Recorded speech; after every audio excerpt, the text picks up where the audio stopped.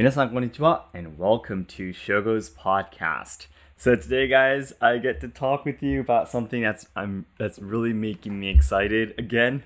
Recently, I'm really happy that I get to talk to you guys about things that I'm excited about and happy about, and less of all the I'm thinking a lot about this or all the sensitive topics and such. I am personally really excited right now.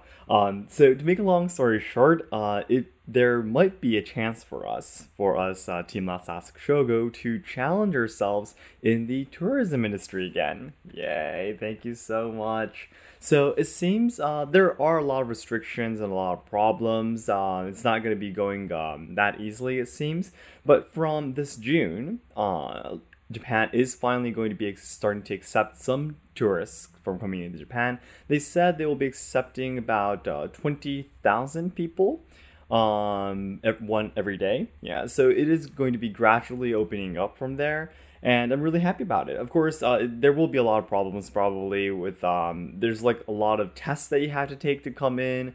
Also, I'm thinking when you're going to leave, I think you'll have to do a lot of paperwork and everything to prove that you're not sick or vaccinated or whatever. And it's definitely not going to be a really easy thing to do like we used to in the past before the pandemic. But still, I'm really happy that we're finally starting to make progress.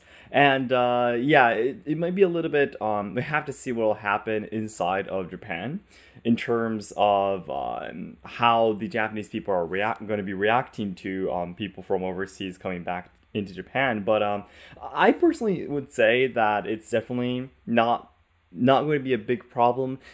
Maybe if everyone tries to go to the countryside areas, they might be a little bit more sensitive in terms of people from overseas coming into Japan. They're fearing maybe the spread of COVID again.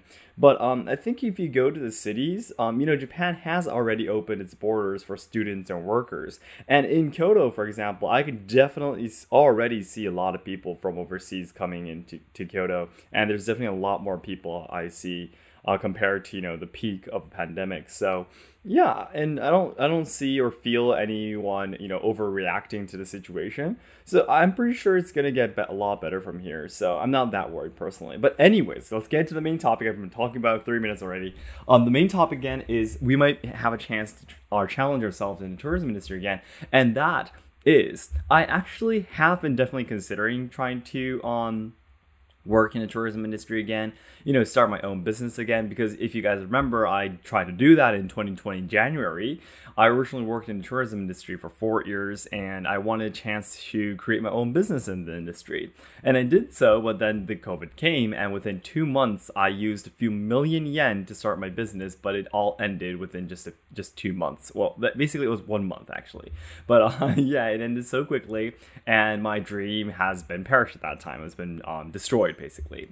But and from there I started YouTube, and thankfully, all thanks to you guys, I was able to survive, protect my family and everything. But my love for Japanese culture definitely bloomed thanks to me being able to talk with a lot of people and enjoy conversations. So to be honest, I love doing YouTube. I love video editing, I love writing scripts, I love being on live streams and such, but I love actually meeting up with people and actually talking with them about Japanese culture and history and everything, doing experiences is something that I love even more than that.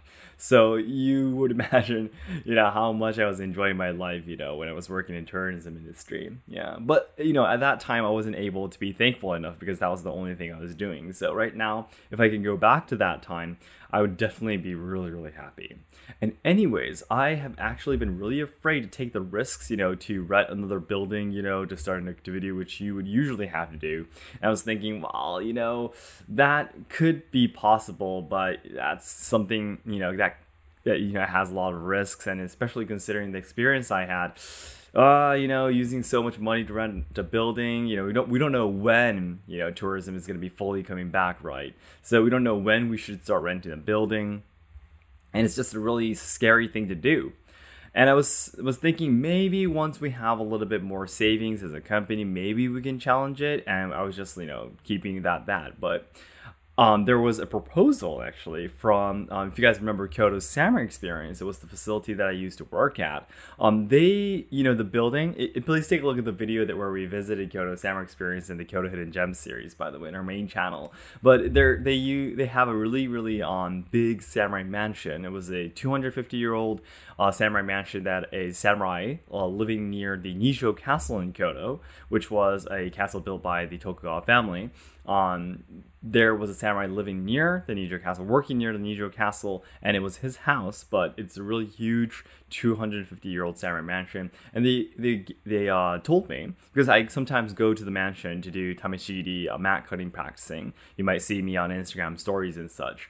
But anyways, I was talking with them, and they said that they don't do anything on weekends right now. When I was working with them, I worked on weekends too. Basically, I was working almost every day because I just simply love the job so much. But right now, no one can work on weekends, and they don't use the building for anything on weekends, and they don't make any money from it. So they were looking for someone who they could lend the building to during weekends. And I was like, wow, this is going to be the perfect occasion for us to challenge ourselves in the tourism industry again. Because, of course, renting it just for a day is much cheaper than renting a whole building for a month. The risks are completely different. And, of course, they already have a perfect, facility that's prepared for an experience because they do it themselves, right? And also, because I know how to use the building myself, because I worked there for 1.5 to 2 years actually, so I know where everything is. I know the people who are working there, and the conditions are just so amazing. The environment is perfect. I was really excited. I just had a Zoom meeting with the president, who used to be my president too, right? I had a Zoom meeting with the president. I was talking with him over the issue about this topic, and we just agreed that whenever we are ready to start the experience, we can get started anytime. Although it is going to be, what should I say, the risk will be much lower, of course, than actually renting a building. It will still be a little bit difficult, of course, because it will take about possibly over 1 million yen to get prepared for the experience. Of course, we do need a lot of stuff, right? We can't just start from nothing. Of course, we do need to buy a few things.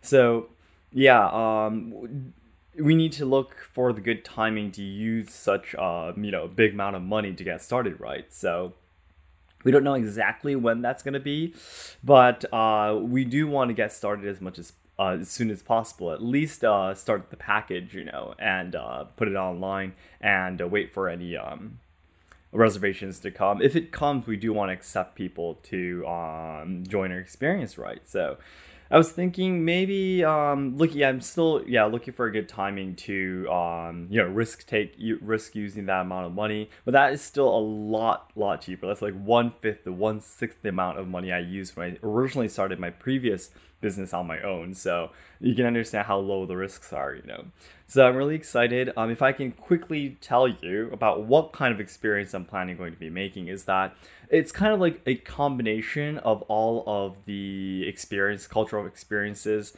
that I used to work at. So I think it's going to be me explaining about the history of the building, history of the samurai, and I'm going to be naming the experience. There's Kyoto Samurai Experience, right? So the content is really close to what they do, and I've already gotten permission, even if the experience is really similar to what they do.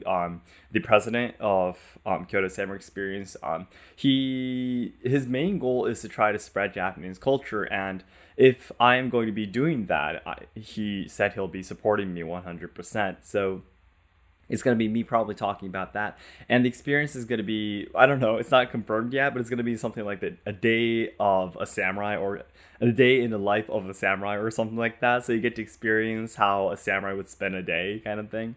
And it's not that specific, actually, the content, but you would probably get to dress up into the budogi, the training gear. You'll be hearing some explanations about the history and about iaido, about katana, martial arts and such. You'll probably be seeing my performance of the iaido. Then the guests who come will be able to experience doing actually handling the katana themselves, maybe practicing drawing and sheathing, swinging a little bit, and then going outside to try cutting out the mats. And once everyone is outside practicing cutting the mats, by the time they come back, we will have a tea ceremony prepared, a really short version of it, of course, and we'll probably have Tomoko do the tea serving for the guests. Yeah. And yeah, I think that'll be the end. Basically, in the past, that's exactly what samurais did, you know. So they would go out and fight and train, and for mental balance, they took part in tea ceremonies. You know, enjoyed the matcha and all of the nutritions and relaxations from it and such. And I think at the very end, after the tea ceremony, we'll probably do a performance for everyone too with the Japanese traditional instruments. Of course, we're definitely not professionals in Japanese traditional instruments, but we do want an occasion for us to improve our skills by playing it in front of people. So as a gift, you know, for the people who came, we're definitely not that really good yet, but we'll probably be doing a performance. I think we don't know which one we're going to be doing. I think we'll be gradually trying to add new songs so we can have a variety of music that we could do. But yeah, that's going to be the plan. So it's a really, what should I say, wholesome experience, right? Yeah, that's what I'm going to be planning on doing. So I'm just really, really excited, and I can't wait for the day when we actually get started with this. So then everyone, as I always say, the ultimate goal of my life is to make all Japan lovers' dreams come true. So I know that there's a lot of people studying Japanese, willing to come to Japan to study, work, or travel, and even train in traditional culture and such. However, I am very afraid that Japan will not be able to make everyone's dreams come true in the future because we're facing a lot of social problems, we are losing our traditional culture, and the younger generations who are supposed to be carrying on the good things about Japan are dying because of all the social issues being shoved against them. So I really want to dedicate my life to try to make Japan a better place. I want to try to preserve traditional culture, I want to preserve and evolve traditional culture, try to solve the social problems, and try to help out the younger generations so they can have a better future. And to do that, the nearest goal I have right now is to achieve 2 million subscribers by January 2023 on my main channel, so all your likes and comments help to boost my videos to new viewers who have never seen my videos before. It'd be great if you can help me out. And I just have so many things in mind to try to weigh in my dream, you know. Right now, I'm definitely still, you know, Kazu just joined the team this April, and it's only been 2 months, so we're still we're definitely getting a lot better, but there's still a lot of adjustments that we need to make to get what should I say, get all the tasks and our communications, for example, smoother. Definitely, we don't have any big troubles anymore. We had our really important conversations and solved all of our problems, but we still do need to have more experience in getting used to working together and such, because, you know, if you work in a different company before, the common sense is completely different, right? So we still need to nurture that right now together.